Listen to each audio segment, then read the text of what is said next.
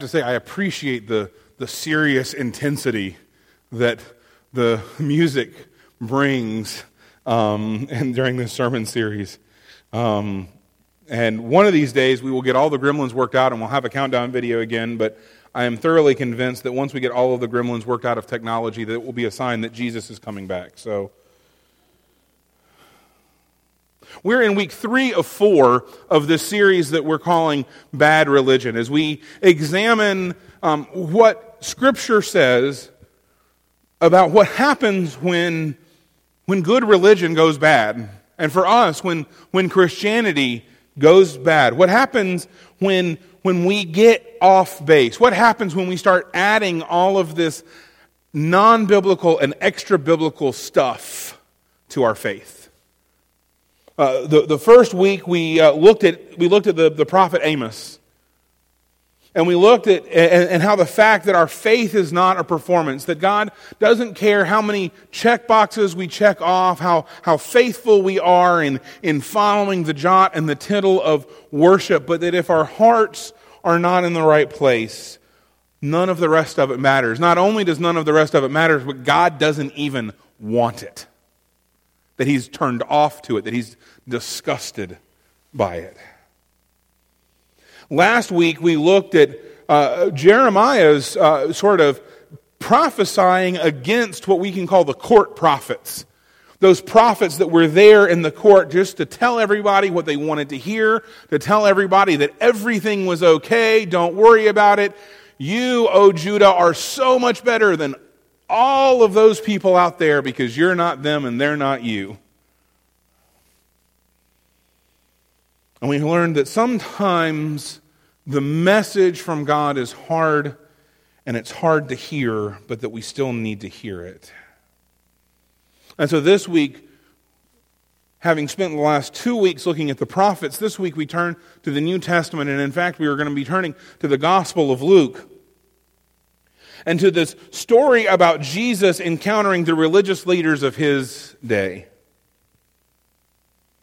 And just as the Old Testament prophets showed us that these issues of bad religion weren't unique to us, that they were present in their day, so the story of Jesus shows us that Jesus had to deal with bad religion too. And so we are in the book of Luke. We're going to be in the 11th chapter. And we're going to start with the 37th verse. Luke 11, chapter 37. I'd encourage you to turn along with me. And I just also want to let you know, while we've pulled up the hymnals and the Bibles, and we'll have a conversation soon about them starting to come back out into the pews, if only I had someone in my life who knew how to handle books that might have been touched by someone with COVID. But I do want to remind you that we have copies of God's Word here for you. So if you need a copy of God's Word to take home with you, to have your very own, we have these black hardcover Bibles up here in the front. And I'd encourage you after the service, or right now, to come and grab one if you need it. And let that be our gift to you. We're in Luke chapter 11, verse 37. Will you stand with me as we read God's Word together? As he, Jesus, was speaking, a Pharisee asked him to dine with him. So he went in and reclined at the table. When the Pharisee saw this, he was amazed that he did not first perform the ritual washing before dinner. But the Lord said to him, "Now you Pharisees clean the outside of the cup and dish, but inside you are full of greed and evil. Fools! Didn't he who made the outside make the inside too? But give from what is within to the poor, and then everything is clean for you. But woe to you Pharisees! You give 1/10 of mint, rue, and every kind of herb, and you bypass justice and love for God. These things you should have done without neglecting the others. Woe to you Pharisees! You love the front seat in the synagogues and greetings in the marketplaces. Woe to you! You are like unmarked graves. The people who walk over them don't know it." One of the experts in the law answered him, "Teacher, when you say these things, you insult us too." Then he, Jesus, said, "Woe also to you, experts in the law! You load people with burdens that are hard to carry, and yet you yourselves don't touch these burdens with one of your fingers. Woe to you! You build tombs for the prophets, and your fathers killed them. Therefore you are witnesses that you approve the deeds of your fathers, for they killed them, and you build their monuments. Because of this, the wisdom of God said, I will send them prophets and apostles, and some of them they will kill and persecute, so that this generation may be held responsible for the blood of all the prophets said since the foundation of the world, from the blood of Abel to the blood of Zechariah, who perished between altar and sanctuary. Yes, I tell you, this generation will be held responsible. Woe to you, experts in the law! You have taken away the key to knowledge. You didn't go in yourselves. You hindered those who were trying to go in." When he left there, the scribes and the Pharisees began to oppose him fiercely and cross-examine him about many things. They were lying in wait for him to trap him in something he said. Meanwhile, a crowd of many thousands came together, so that they were trampling on one another. He began to say to his disciples, "First, be on your guard against the leaven of the Pharisees, which is hypocrisy. There is nothing covered that won't be uncovered, nothing hidden that won't be made known. Therefore, whatever you have said in the dark will be heard in the light, and what you have whispered in an ear in private rooms will be proclaimed on the housetops." This is the word of God. Read it, believe it, and live it. Let us pray. Dear gracious God, we just give you thanks for this opportunity we have once again to come and study your word, to open your word, and to dive into it. And so, God, I will just pray this morning that you would take our hearts and that you would make the insides like the outsides, for it's all been made by you. And God, I would just pray in this time that the words of my mouth and the meditations of all of our hearts would be acceptable and pleasing to you, our God and our King. Amen. You may be seated. So this whole thing starts with an invitation to dinner. There are lots of things in life that start with an invitation to dinner. In less than 2 months, I'm going to be a daddy. And that started with an invitation to dinner that was then accepted, and then I had to go get the stuff to make the dinner that I had already told her that I was already making. It was a whole thing.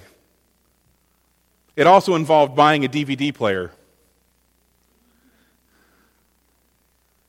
But things start, good things and bad things, start with an invitation to dinner. And this whole thing that we had today starts with this invitation to dinner from this Pharisee to Jesus. From this Pharisee to Jesus. Now, we have to ask ourselves a question. Who were the Pharisees? And I could spend probably a couple of hours breaking down and parsing and talking about the Pharisees. But that would bore you and probably not what you expected this morning. So just quickly, as we think about the Pharisees, we come across this word a lot. The Pharisees were a group, a religious group among the Jews that sort of arose after their return from the exile in Babylon. After the exile, there were a lot of things that sort of had to be worked out. Questions about how they were going to be faithful followers of God in this world, particularly in a world where, with the exception of a very brief period of time, they were not in charge of their own political destiny. And so there are lots of these sort of sects arose.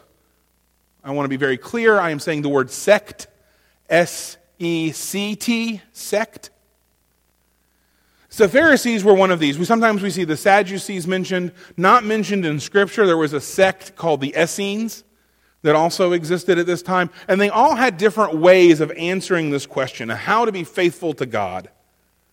Then the Pharisees, they become active around 150 BC, and they sort of endure as this distinct and separate party until after the fall of the temple in about 136 or so of AD, in which they sort of get absorbed into what becomes rabbinical Judaism.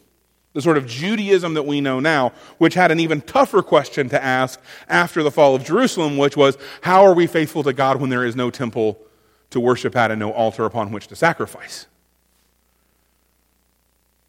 Now, the Pharisees should be noted in the fact that they sort of were known for adherence to the law, but also that they weren't in favor of working with or collaborating with Rome.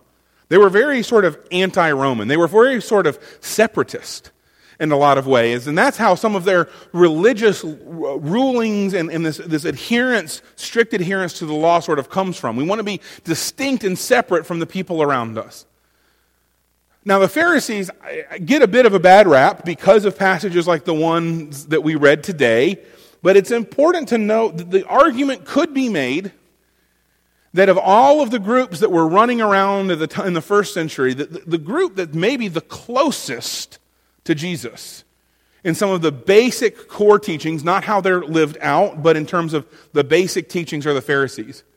The Pharisees are the group that brought the idea of resurrection into Judaism. That was not an idea that existed before the Pharisees. Now, what we know is that there's no fight like a family fight. And sometimes you fight the hardest with those that are closest to you.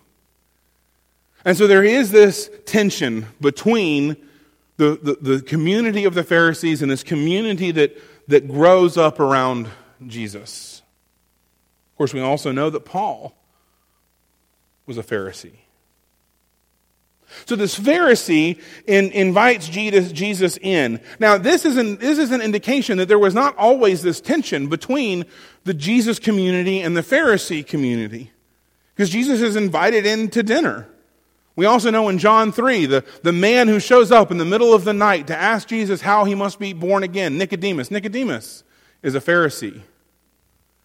And so Jesus responds graciously to this invitation, and he comes in and he reclines at the table, which is what he would have done in the time period. But he does so without this ritual washing that the Pharisees participated in. He didn't wash in this particular way. Now, it's important to note this is an extra biblical requirement. This is not something that was found in the law. This was something that the Pharisees had added because they wanted to make sure that they removed the defilement that they would have encountered when they had gone out into the world and potentially interacted with Gentiles or with those who were unclean. And so Jesus comes in and he doesn't participate in this, and he sits down because, Jesus sort of messes with these categories of clean and unclean, doesn't he? He often is interacting with those that are unclean and criticizing those who are deemed by society and culture of being clean. We see that here. And so they're shocked. They're shocked, I tell you, because Jesus has not participated in this practice to prove and show how righteous and holy he is. And Jesus begins, and he sort of lets them have it.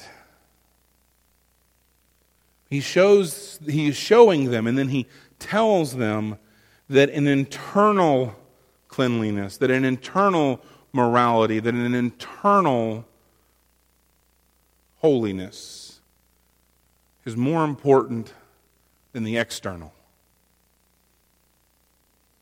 Then we come to this series of woes. He has 3 woes that he speaks over the Pharisee. The first is found in 11:42. But woe to you, Pharisees!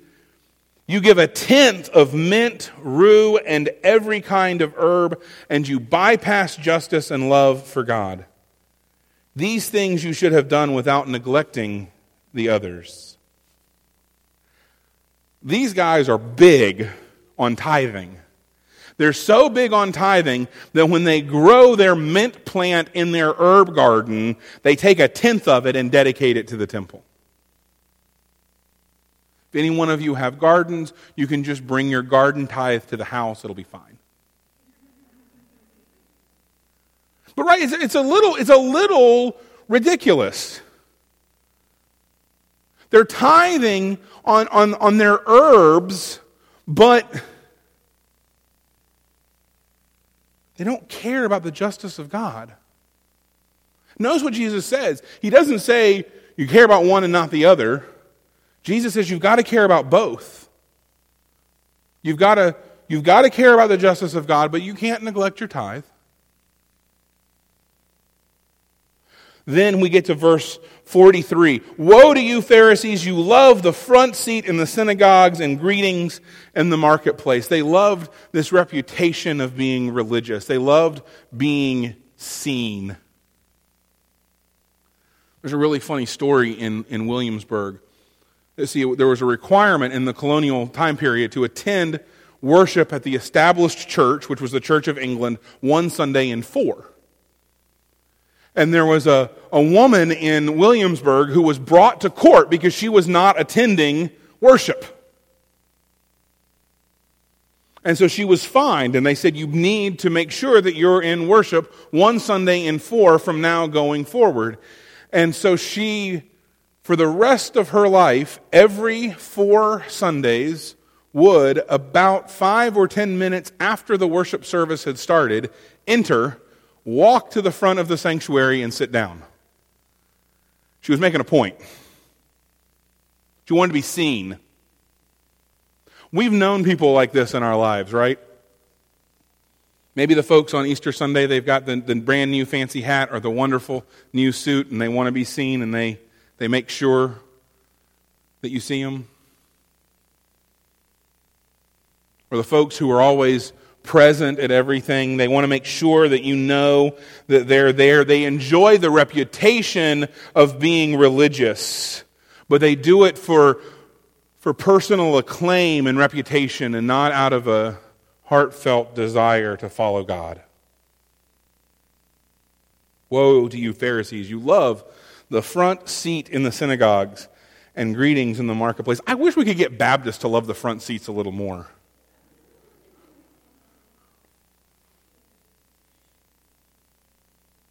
And then he gets to the third one. Woe to you! You are like unmarked graves. The people who walk over them don't know it. See, this is interesting. This is one of those things that we can miss this. What's this about? What? You're like an unmarked grave and people walk over it and don't know. What is that about? There was this idea, and the Pharisees' idea, there was this idea that if you walked over a grave, that you would defile yourself, that you would make yourself unclean. That's why it's important to mark graves, because you don't want to accidentally defile yourself and then you don't know it.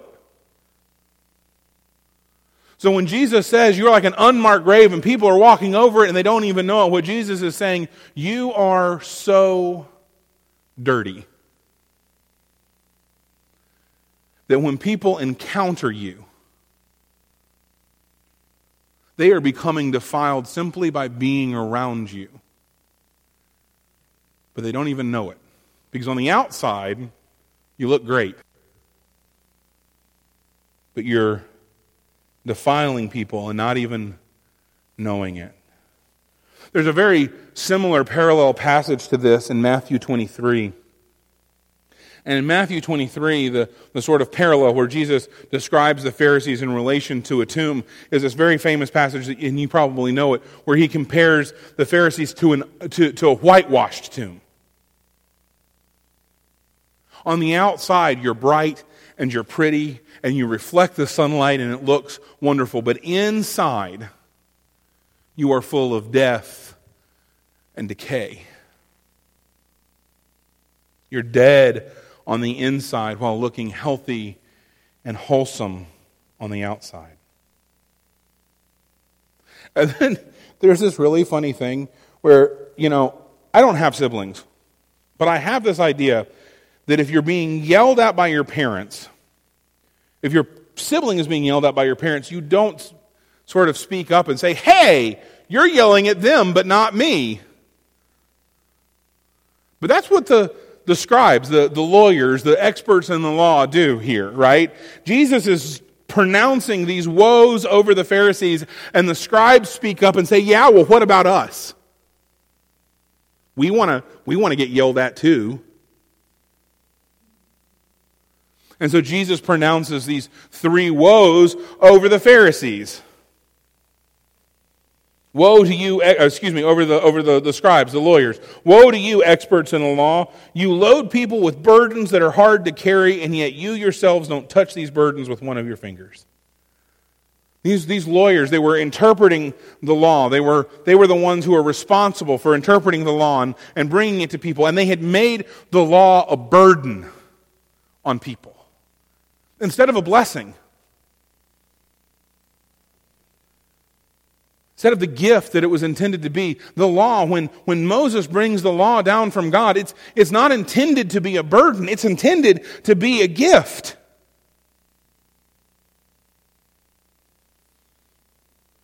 But these experts, these lawyers had added to it, made it a burden. They've expounded on God's law in such a way that it's, instead of helping and inspiring, it hinders and hurts. Here's an example. Here's an example of how they had expanded on the law. So we all know that on the Sabbath you are to not work, you are to rest. So they had to parse and define what work was. So on the Sabbath, they taught that a man could not carry a burden in his right hand or on his left hand or in his bosom or on his shoulder, but he could carry it on the back of his hand or with his foot or with his mouth or with his elbow or his ear or his hair or in his wallet, as long as his wallet was carried mouth downwards. Or they could carry it between their wallet and their shirt, or in the hem of his shirt, or in his shoe, or in his sandal. Does you understand how hard this gets? How ridiculous this gets?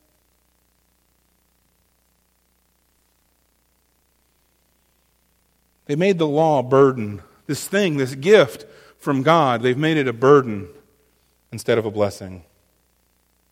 And then there's this bit where Jesus goes on for a little while. It's the longest of these woes that we get, either to the Pharisees or to the scribes, about the prophets of old and how the blood of the prophets is going to be held responsible to this generation. See, what's happened is they've built the tombs to the prophets while keeping them dead, while keeping their teachings dead. They still haven't heard the words of the prophets.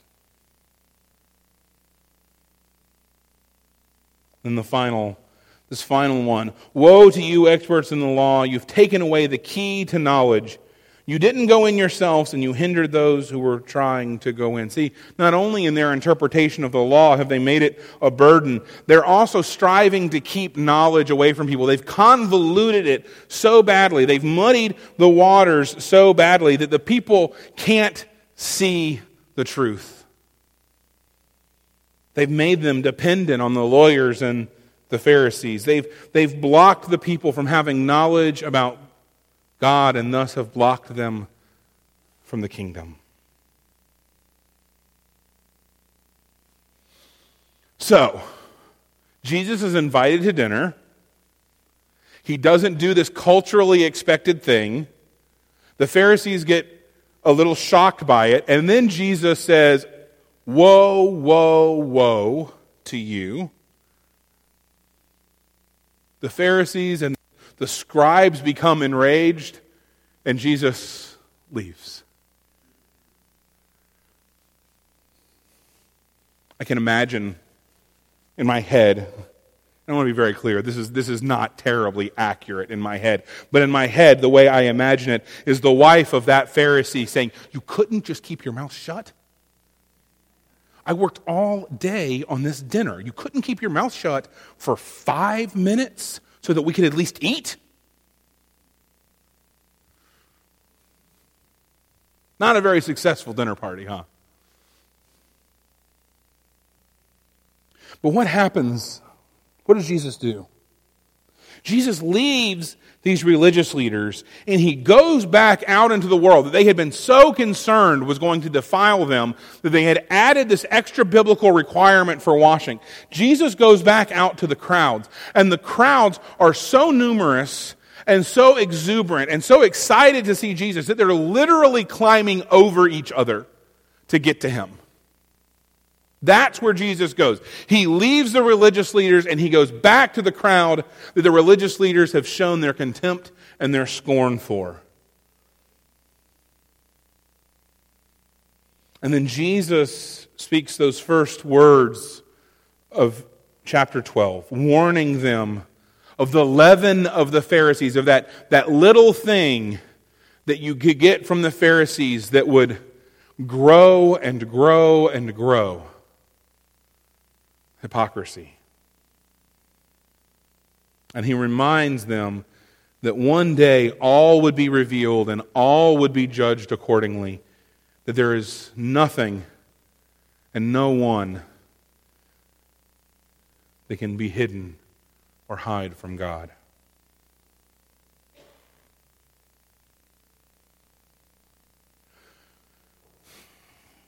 We've been talking about bad religion. Bad religion. Bad religion makes rules, outward appearances, elitist theological intellectualism, and social standing more important than the gospel. Rules, outward appearances, elitist theological intellectualism, social standing, it elevates those things over the gospel. Now that is a list that I'm going to guess everybody has got something in that list that they struggle with. For me, I'll just be honest.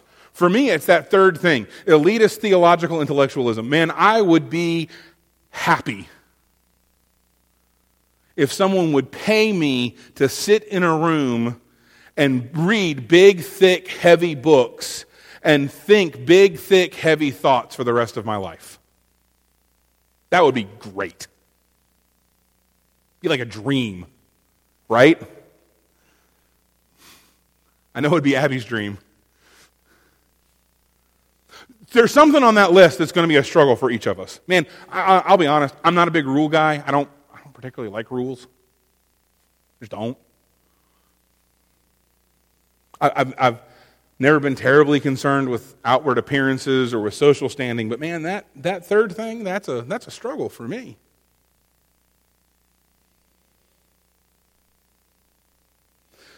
See, bad religion takes what's supposed to be good news and makes it burdensome and complex. It takes what's supposed to be liberating, to be freedom-giving, and makes it a burden, and makes it heavy and hard. You know, certainly the fullness of Christ and His Word is nuanced and complex and intricately connected and profoundly moving. Absolutely. There's a reason that I could sit in a room for the rest of my life and think deep, heavy thoughts, because this stuff is, when you really get into it, can be just complex, but with this amazing beauty in the complexity. But here's the thing, the core message of God is simple. The core message of God breaks down to 3 points, and y'all probably are never going to be able to guess what these 3 points are because you've never heard this from me before. The 3 points are love God, love others, and make disciples. Have you ever heard that before? If you were saying you've never heard it before, then I need to say it more often. That's the core message of God. Love God, love others, make disciples. Growing in spiritual maturity is a long and continual process, but the path to salvation is short. Growing in spiritual maturity is long and continual process, but the path to salvation is short. It's conviction of your sin. It is confession of your sin to God. It is repentance, which is not the same thing as confession. Repentance is to turn away from your sin and to turn back toward God. And then redemption through Jesus. Conviction confession, repentance, and redemption. See, Jesus strongly denounces the hypocrisy of the religious elites, not because he thought that they had the ability to be perfect, because Jesus, the only truly perfect man who's ever walked the earth, knew that they weren't perfect. He knew that, as Paul tells us, all have sinned and fallen short of the glory of God. Jesus knew that we will all fail. No, Jesus denounced the hypocrisy of the religious elites because their attempts at self-willed public perfection were keeping people from the truth of the gospel. Self-willed public perfection. That instinct that we have in each one of us to just grab the steering wheel and white knuckle it and say, I'm strong enough, I can do it on my own.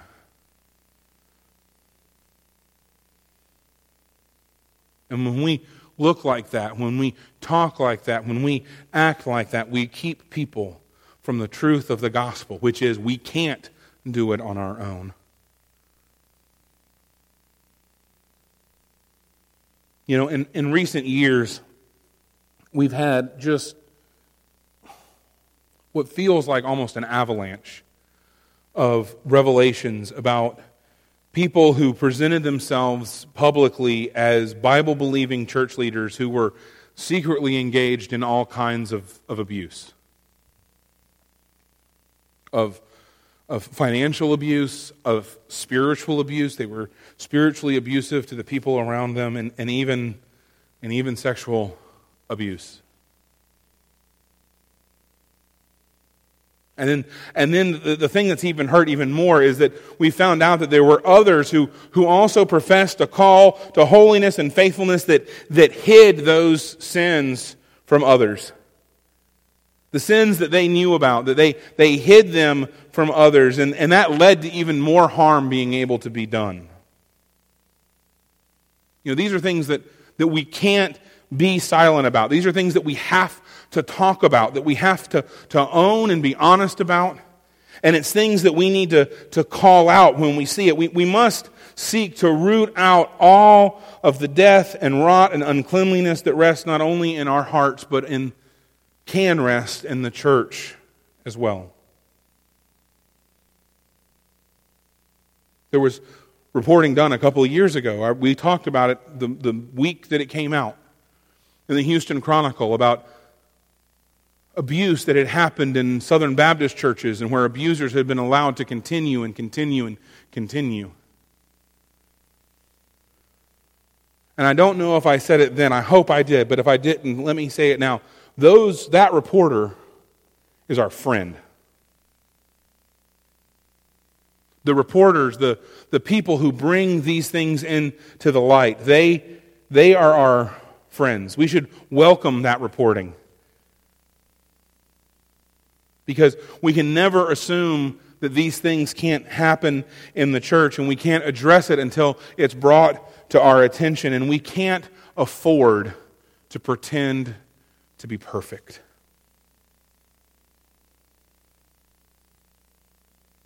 I don't know if any of y'all are familiar with the website Reddit. It's an interesting place.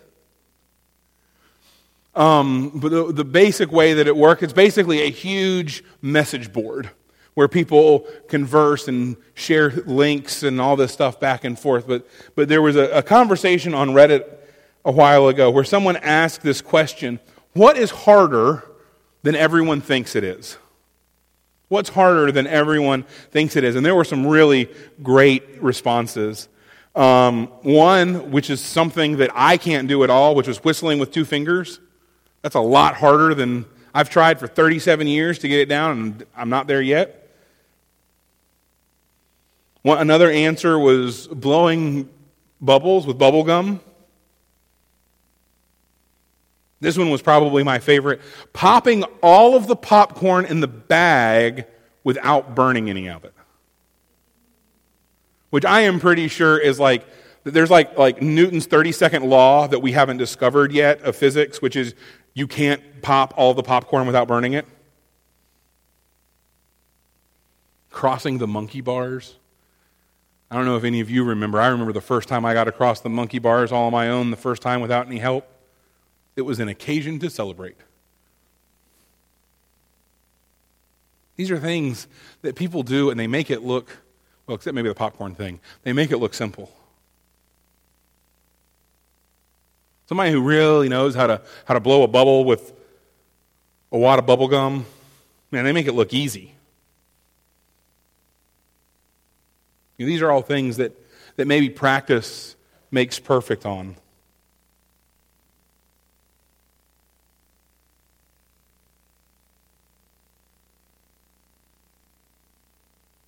What happens sometimes is that we pretend and we show the world that we've got all the answers, that this Christian walk is easy.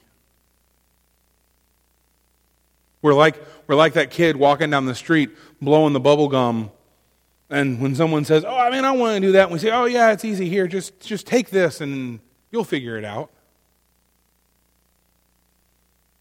But it's not easy. We shouldn't pretend that we know all the answers to the Christian walk. When we pretend that we're perfect, we give a false picture to a watching world. When we pretend that we're perfect, we give a false picture to the watching world that following Christ makes everything just dandy, just easy, just simple. Follow Jesus and everything will be all right. You won't have any problems. Nothing will happen. But see, this is far from the truth. And we know this. Those of us who strive to follow Jesus, who strive to grow in Christ's likeness, who strive to be disciples that make disciples, we know that that's far from the truth. We know that life in Christ is challenging. We know it's hard. We know that there are weeks like the week I just had that are tough and emotionally exhausting. Weeks where I just want to get in the car and drive around and have a conversation with God that would mainly be me yelling, saying, "What are you up to? Why is this happening?"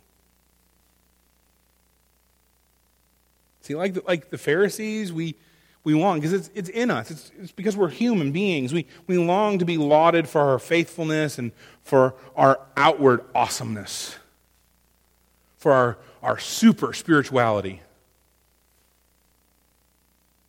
But the truth be told, anyone who has been a believer for more than a day knows that dying to ourselves, knows that picking up our cross, knows that following Jesus is not an easy task. Our selfishness, our fleshly desires are not easily tamed. Now, through the Spirit, we do find understanding and victory, and through grace we find hope in confessing our failures and in receiving reconciliation with God. And the great promise is this: we don't have to be perfect to show people the truth of God. And that in fact, hiding our struggles actually minimizes the gospel and our need for a God that is bigger than our sin. You know, everyone likes to feel special. We all want to feel like we're the best in our field, that we're the best expert. I mean, even little kids do this, right? Who's the best speller? Not me. The best cartwheeler? Definitely not me. The best bike rider? Marginal. The best Lego builder? That's my wheelhouse. See, it makes us feel powerful to know the most, to be recognized as someone, to be sought after for advice. That's a feeling that we want, because it makes us feel good. It's a drug. And I think that perhaps it's that longing for power that draws us into the hypocrisy that the religious leaders of Jesus' day dealt with, that the religious leaders of Amos and Jeremiah's day deal with, and that we deal with day in and day out. In our attempt to control our own story, to present our best, to revel in our relative notoriety, we lose sight of the fact that the story isn't about us. It's about God. A couple of years ago, Matt Chandler was preaching through the story of David and Goliath. And he said something, and it's one of those things that sort of just resonated across the internet. He's looking at his congregation. He goes, "You aren't David." Brothers and sisters, we are not the center of the story. The story isn't about us. We are but a bit player on the stage of creation, and the main character is God.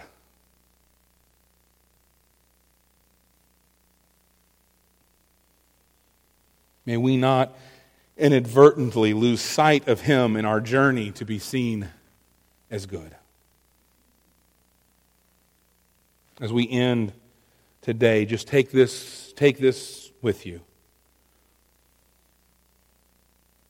The believer should not dilute the message of the gospel by trying to appear perfect to those around them.